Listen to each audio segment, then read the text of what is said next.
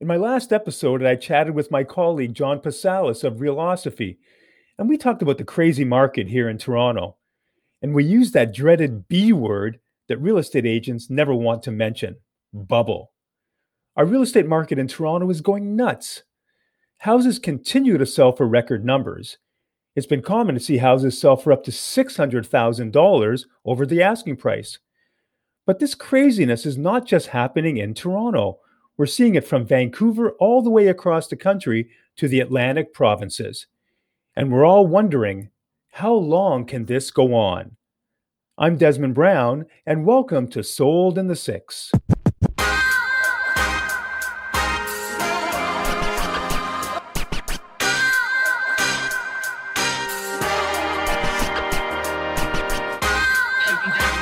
Hilliard Macbeth wrote the book When the Bubble Bursts: Surviving the Canadian Real Estate Crash.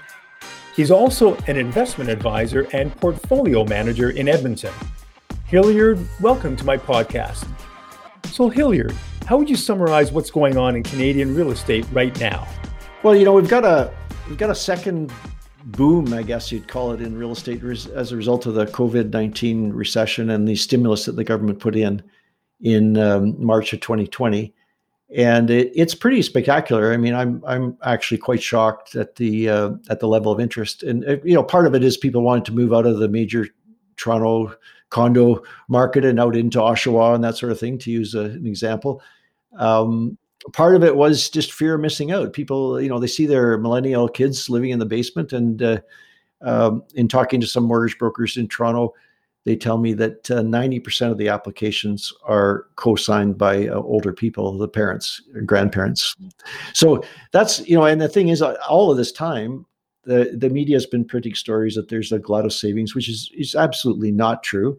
There is a glut of new mortgage debt. So in October, November of 2020, mortgage debt was growing at 1% per month, so 12% annualized rate, which is just phenomenal. I mean, it's over the last 20 years, mortgage debt has grown between 5 to 7%, much faster than the economy, which has grown 3 or 4%.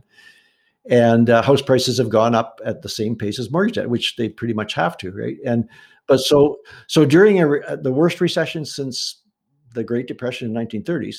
For people to be able to go out and borrow even more money on top of basically Canada's level of the highest debt ratios in the world, for them to be able to go and add another 7 to 12% annual rate growth in mortgage debt is absolutely shocking. And also, I would say, irresponsible on part of the authorities, because obviously they need somehow to throttle that back. Okay, so obviously what you're saying is that this is not sustainable. And would you actually call what we're going through right now a bubble?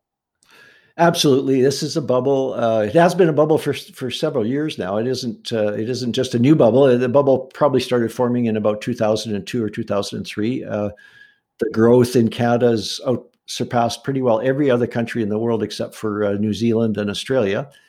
And the debt levels, of course, in Canada, I mentioned, are household debt to GDP are among the highest, if not the highest. And so that all of that tells you it's a bubble. And you could say, incomes have gone up 2 or 3% a year, and house prices have gone up 7% plus per year. So the gap between income, which is where people generally have to pay their housing out of, most people don't have a lot of other sources of money that they can pay other than their income, is just keeps getting wider and wider, and that's what creates a bubble. And then, of course, my research into my book, which the second edition came out in 2018, my research shows that every bubble bursts. Every major bubble in the history of the economy, whether it be the stock market or real estate, has eventually burst, and that means, unfortunately, a pretty disastrous outcome. I don't want to get into the disaster right away here, but anyway, let's talk about those features of a bubble. And, from your book, you had some great points here on what a bubble actually is. So let's start with one of these points here: the rapidly rising prices. Yeah, so you can have rapidly rising prices without a bubble. Obviously, you get, for instance, as we're talking here today, lumber prices have tripled from a year ago. That doesn't necessarily make a bubble. But, if there's a sustained period of rapidly rising prices, you have to start to become skeptical, especially if it's something as big as a house or a condo, the cost being $500,000 to $1 million. Obviously, every time the price goes up, it gets harder and harder for people to afford that. So that's one of the big symptoms of a bubble. And of course, people then start to regret that they're missing out on it, especially when it comes to housing, the biggest single investment for 95% of middle class North Americans. The housing is the biggest commitment. So if they feel that the prices are getting away from them, they panic a little bit, right? So they either feel a lot of regret being on the sidelines, or they get involved, and then they develop a really aggressive attitude towards the permanence of the trend, which of course is never permanent, but in their minds it has to be permanent because they've made the big commitment. Sure. So that aggressive attitude, is that somebody bidding a high number to make sure that they're not going to miss out? They want to get that product. They want to get that home. Well, yeah, I think people do these things. Most people only do these things once or twice in their lifetime. So they don't really know what they're supposed to be doing, but they get to a point. And now, of course, there's usually two people involved, in the couple. And there's almost always actually more than two people involved, because these days, with prices as high as they are, usually it's the parents of one or the other of the young couple that have agreed to help, or encouraged, or pushed, or really put a lot of money on the table and say, you must do this now. And so there's maybe one more reluctant partner and one more enthusiastic partner. And so they go and they got to go to the bank and they get pre-approved for, like they say to the banker, well, with our income, the most we'd want to go into debt is $400,000. Just to use an example of a couple that I've talked to. And the banker says, well, actually, with your income, you could go up to $600,000. So they say, oh, no, 400 is our limit. So then they go to the realtor, and the realtor says, well, I'll show you some stuff. What's your budget? And they say, well, 400,000. And it goes and look. And of course, they hate everything they see. So then at the end of that day with the realtor, one of the two says, well, our parents said that they would help us. And also the bank said that they could lend us up to $600,000. Oh, the realtor says, oh, well, if we could go up there, I could show you some much nicer places. So then the whole thing just snowballs. Are you a realtor? This sounds like my life. This is your life. Yeah. No, so, and another one of these elements that you had in your book here is how people tell stories to each other to justify the bubble. Well, it's amazing how I've had this. So I've talked all over Canada now, and on the book tour of this is my third book now, actually. So I've done several book tours, and then also I've been lucky enough to be invited to be interviewed on media and stuff. But on the speeches where I'm actually live in a city, I've started to do this thing because I say, well, it's a terrible housing bubble and it's going to crash everywhere but here in Edmonton or Calgary or wherever I happen to be. You guys are immune to the bubble because of this. And I just pick some, every city's got a different reason, right? If you're in Toronto, you say immigration, all these immigrants coming so that it can never crash in Toronto. In Vancouver, you say, well, all that foreign money coming in from Asia. And if you're Edmonton or Calgary, of course, we used to say the oil sands, right? So and then they all relax, and then you wait, and then you say, "Oh, I'm just kidding. It's going to crash here too," and then they laugh. But so you don't want to lose your audience right away, right off the bat. But the reality is, it actually is crazy. Like you get down to where you have people so convinced that there's a bubble and it's going to burst, but my house is immune, my street is immune, my city is immune, my neighborhood is immune. I actually had a guy, a client actually, and he had in a condo building.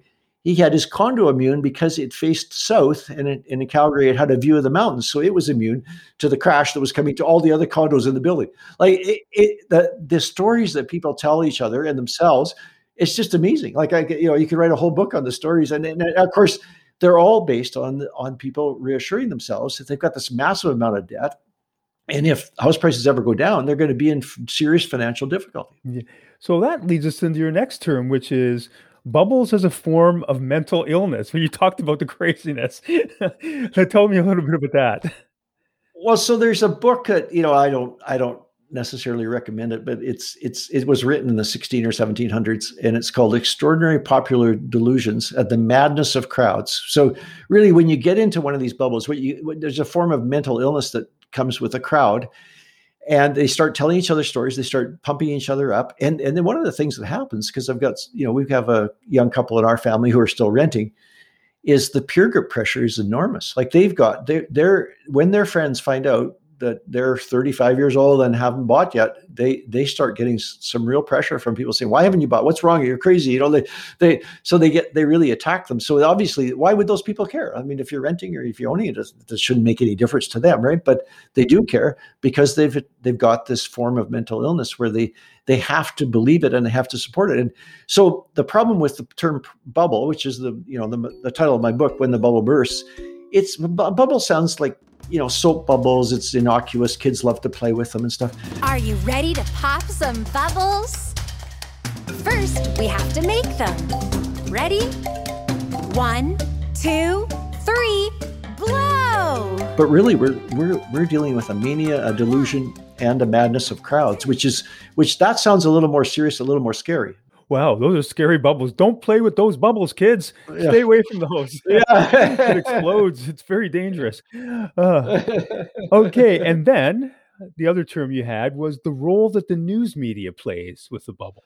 It's complicated, with the news media, because I've done lots of interviews with the news media and the TV and the radio and the print, although not as many in the print media, because it turns out, interestingly enough, that the biggest advertiser in many of the print medias, and of course they're struggling financially terribly, they're on the edge of extinction, the print media, their biggest remaining advertiser that they have that they depend on a lot is real estate. So they don't want to have some guy come on there and say, "Oh, it's a bubble, it's going to burst and everybody's going to lose their life savings." That's not the message they want to hear. So the media gets involved but they, for a long time, they were still eager to have me only to debunk my thesis, right? So, but the media will, if it's top of mind for people. I mean, the thing is, it's not like stocks. Stocks, a lot of people are involved in stocks, but they don't have their life savings tied up in the stock market.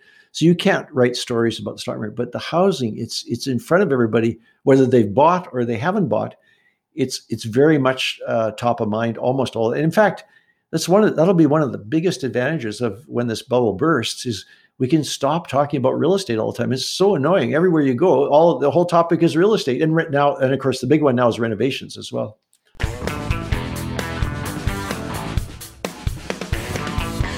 Not so long ago, I was representing a buyer in a multiple offer situation. It was a bidding war. In the middle of it, the agent representing the seller said I'd have to improve my offer. I wasn't sure how high my clients could go or if they could afford to pay more. So I got on the phone and called my mortgage agent, Jason Georgopoulos of Dominion Lending, who had already pre-qualified them. He told me it was no problem to increase our offer, which my clients did, and they got the home. If you're thinking of buying a home, make sure you get pre-qualified for a mortgage and make sure to get in touch with Jason Georgopoulos of Dominion Lending. He has access to 30 lenders and is guaranteed to get you the best mortgage. You can reach Jason at jasong@dominionlending.ca.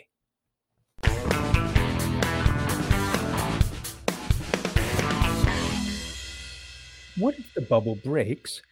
I think that's going to lead to a lot more news stories, because it could lead to people losing their homes, obviously people losing their jobs. So again, we're going to have a pretty busy news cycle covering that kind of stuff. Well, it's interesting because people suffer quietly. I did, in the research, I did look at and I've lived through, I've been a financial advisor now for more than 40 years. So I've lived through several of these bubbles and bursting of the bubbles, although nothing like this real estate one that we're talking about today. And what happens is people don't announce that they just lost their life savings. They go away and they suffer quietly, right? So what they do enjoy hearing about is the pain of other people. The German word Schadenfreude becomes very, so in 1990, the last time we had a serious break in the real estate was 1990. And in Ontario, there was a big company called Olympia New York. And so people enjoyed reading stories about the demise of the Olympia New York empire. So they don't necessarily want to focus on their own losses that they have, but they would love to hear. There was a big crisis crash in Calgary, a company called Strategic Corp And but they didn't really focus on that too much. But the guy lost, I think, in the neighborhood of 300 or 400 million. It was about a year ago that it came out in the public. The TELUS pension plan had invested a bunch of money into it. But generally after the bubble burst is when people enjoy those stories more. One of the best-selling books was the story of Enron, the big energy company in Houston, but only after the bubble burst. People want to hear about it then. That's the time that they want to dwell on it. Well, Hilliard, you said that this bubble has been developing, and I guess the air has been going into this bubble now for a good 15 years, is what you're saying, like around 2002. I'm sorry, you said it earlier on the show here, 2002, 2005. So it's inflating slowly. And when I spoke to John Passalis in my last episode, we talked about the bubble bursting, but John said, look, it's not a burst. It's more like a pinhole, and the air slowly releases from that bubble. And then that's when you talked about disaster. Is that when the disaster hits? Well, it's interesting because this is so much unlike every other situation. Most of the burstings have been sudden. And the reason that they're sudden is because of the credit cycle. So far, we haven't talked much about it, but the big thing is the mortgage debt and the credit cycle that's involved. So people take on a lot of mortgage debt. One of the things people believe is all mortgage debt is good debt. And so you can't have too much mortgage debt. You can get into trouble with borrowing money for the stock market or for credit cards, but mortgage debt is solid. And if house prices keep rising, as is the other thing that people believe, then actually that's correct. But if house prices started to come down, even 20% at this point, maybe even 10% at this point, and the banks took action, then that's where you'd get into a more sudden thing. What happened in the COVID recession was interesting. The banks first gave a deferral for 6 months of mortgages, and then the government replaced the income that people lost. $1 of income was replaced with $2 of government transfers. So basically, people didn't have any trouble, even if they'd lost their jobs. And that's never happened before, as far as I know. That didn't happen in the 1930s. It didn't happen in the 1970s or the 80s or the 90s. So we don't know. This thing has been elongated and extended to a degree that is unprecedented. Normally what would happen is the banks would tighten up. People would be unable to make their mortgages. Once they're 2 months arrears in mortgages, then the bank usually is required to foreclose by law. And although they have some rules that they can bend a little bit, but generally they're required to at least announce that they have mortgages in arrears. House prices drop, and then you get forced sales. And usually when the lenders start forcing the sale of houses, that's when you get your big drops in the prices. That's what happened in 2009 in the US. So that's our power of sales is what we talk. We talk about power of sales more in Canada because the banks exercising the right to sell the properties. We don't get a lot of foreclosures here in the US. We get a lot of foreclosures where they actually shut the doors on people and kick them right out of the properties, right? Well, we have the same mechanism. I mean, in Alberta, where I live, it's called foreclosure. In Toronto, it's called power of sale. I mean, the rules are slightly different, but essentially the mechanism exists all over the world. And it's basically that the lender has the duty either to the shareholders or to the government or the taxpayer or whoever to protect themselves from further losses. Because once the householder realizes that they're underwater on their mortgage with the house, say they owe $600,000 on a $500,000 house, their attitude might change, and they might decide to not pay the mortgage. They might decide not to pay the taxes on the property. They might decide not to pay the insurance anymore.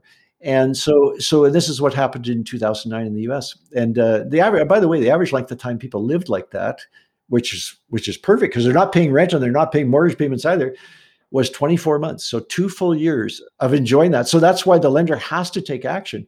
And in every past cycle, there's been aggressive lender action. But in this cycle, it's very unusual. So because we haven't had a real recession since that 1990 recession with Olympia, New York defaulting, that related to a lot of real estate losses. That was the last time there was a recession of that nature.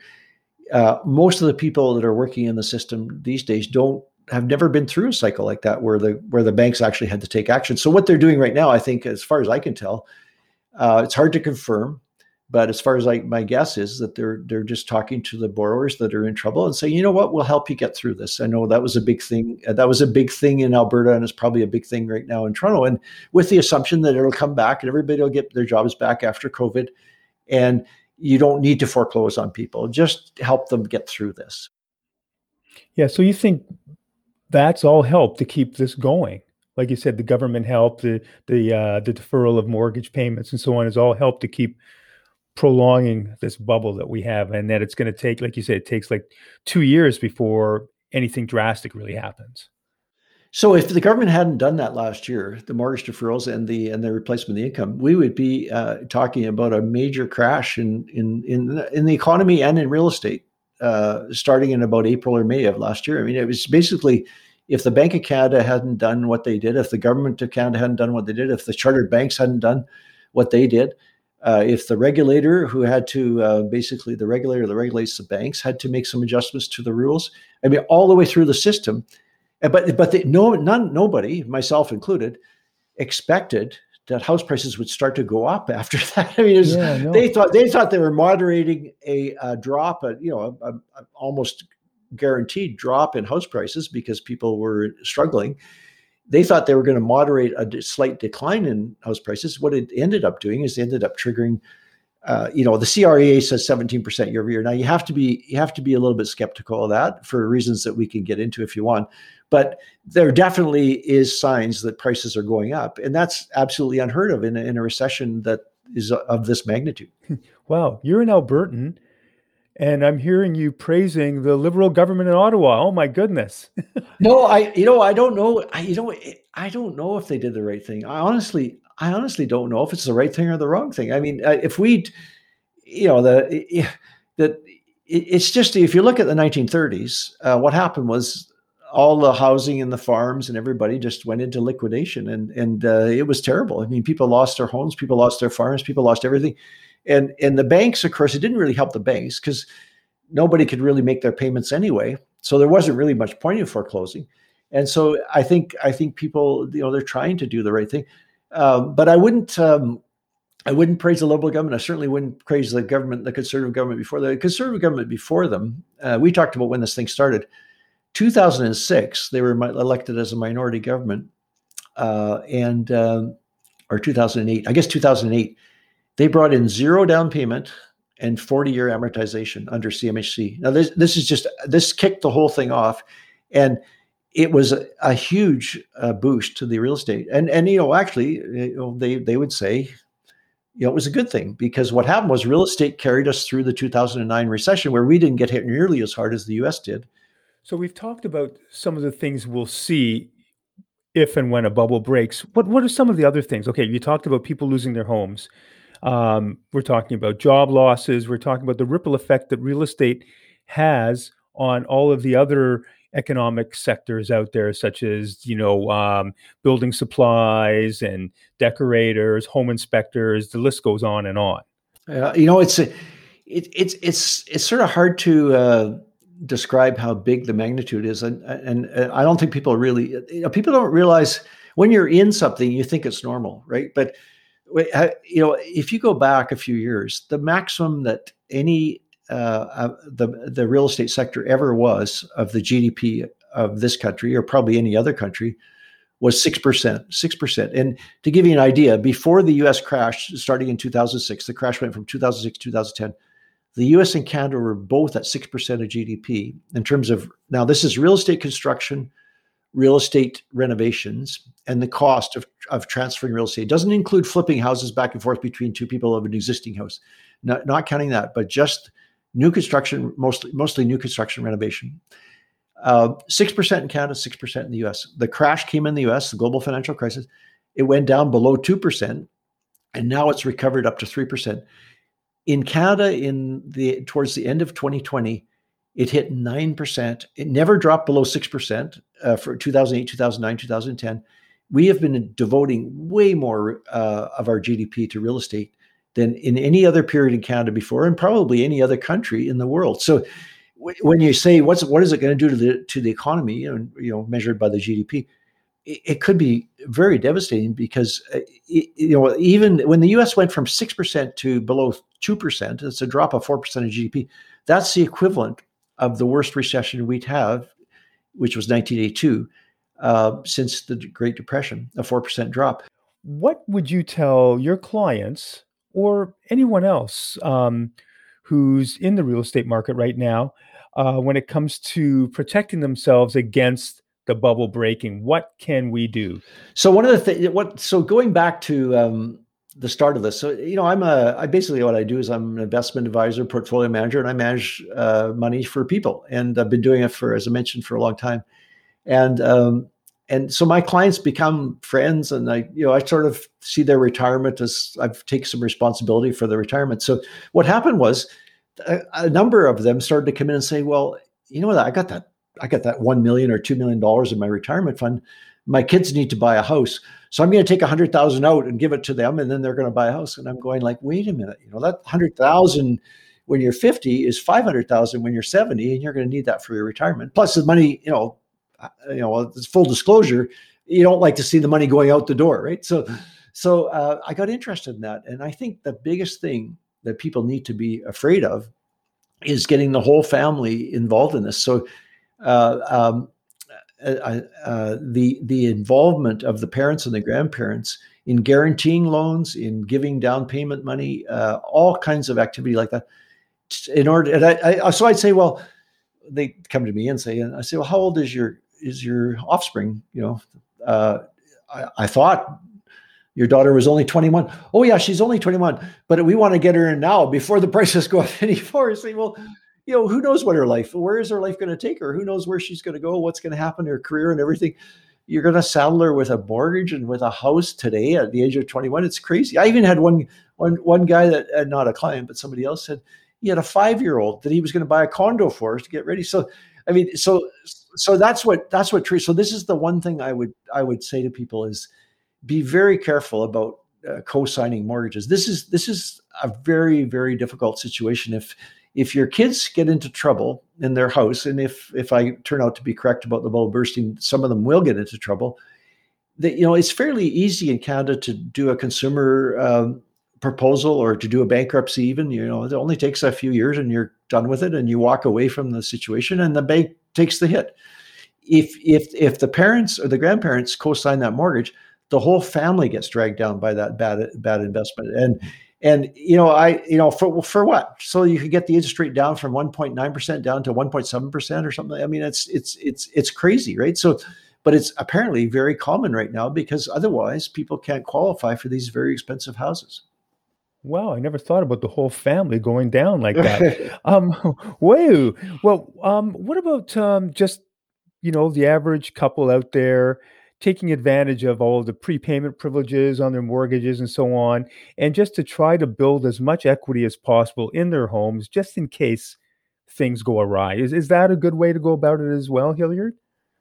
I don't think it makes much difference. I mean, the debts levels, the problem is not going to come from debt because the interest rates, as I mentioned, are under 2% now. And so you're not getting hurt that much by this is one of the reasons why people said to me, well, why wouldn't I borrow $500,000? Look how cheap it is to borrow that much money.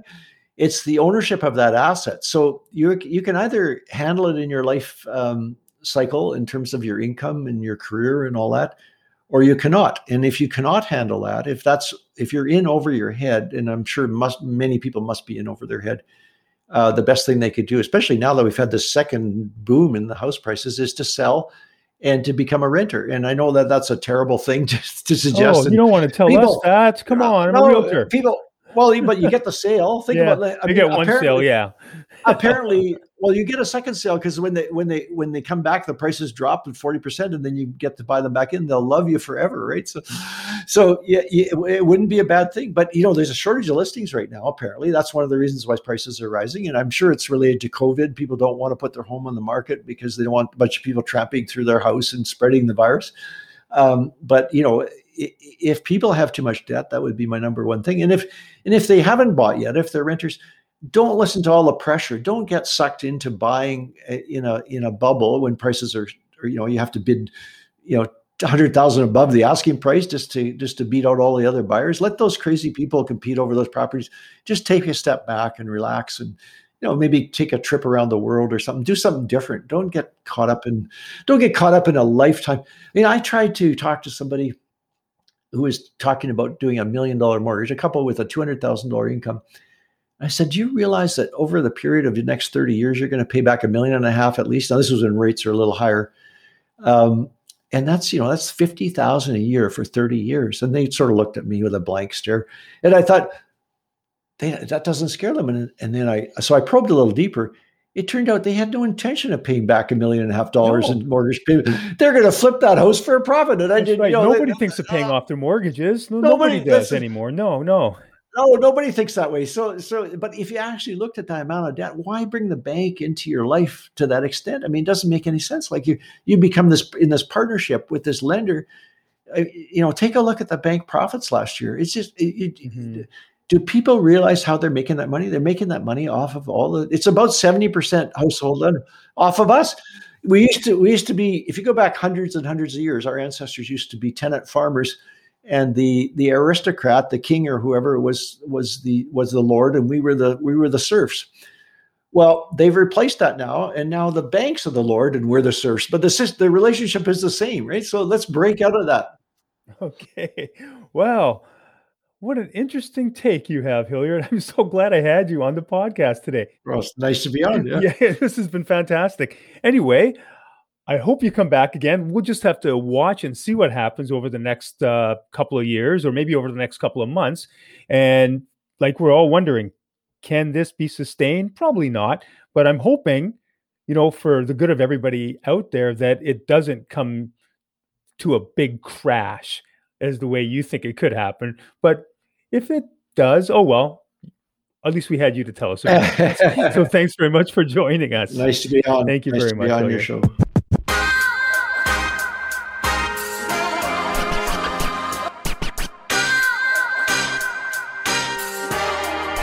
And that's our latest episode of Sold in the Six. And I'd like to thank my producers, Podcasts That Pop.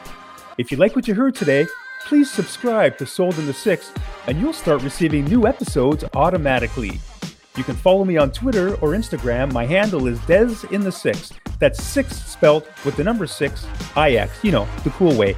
And I also have a website. Check that out. It's inthe6realestate.com. If you have a story idea or just want to get in touch with me, feel free to email me at des@desmondbrown.ca. I'm Desmond Brown. Until next time.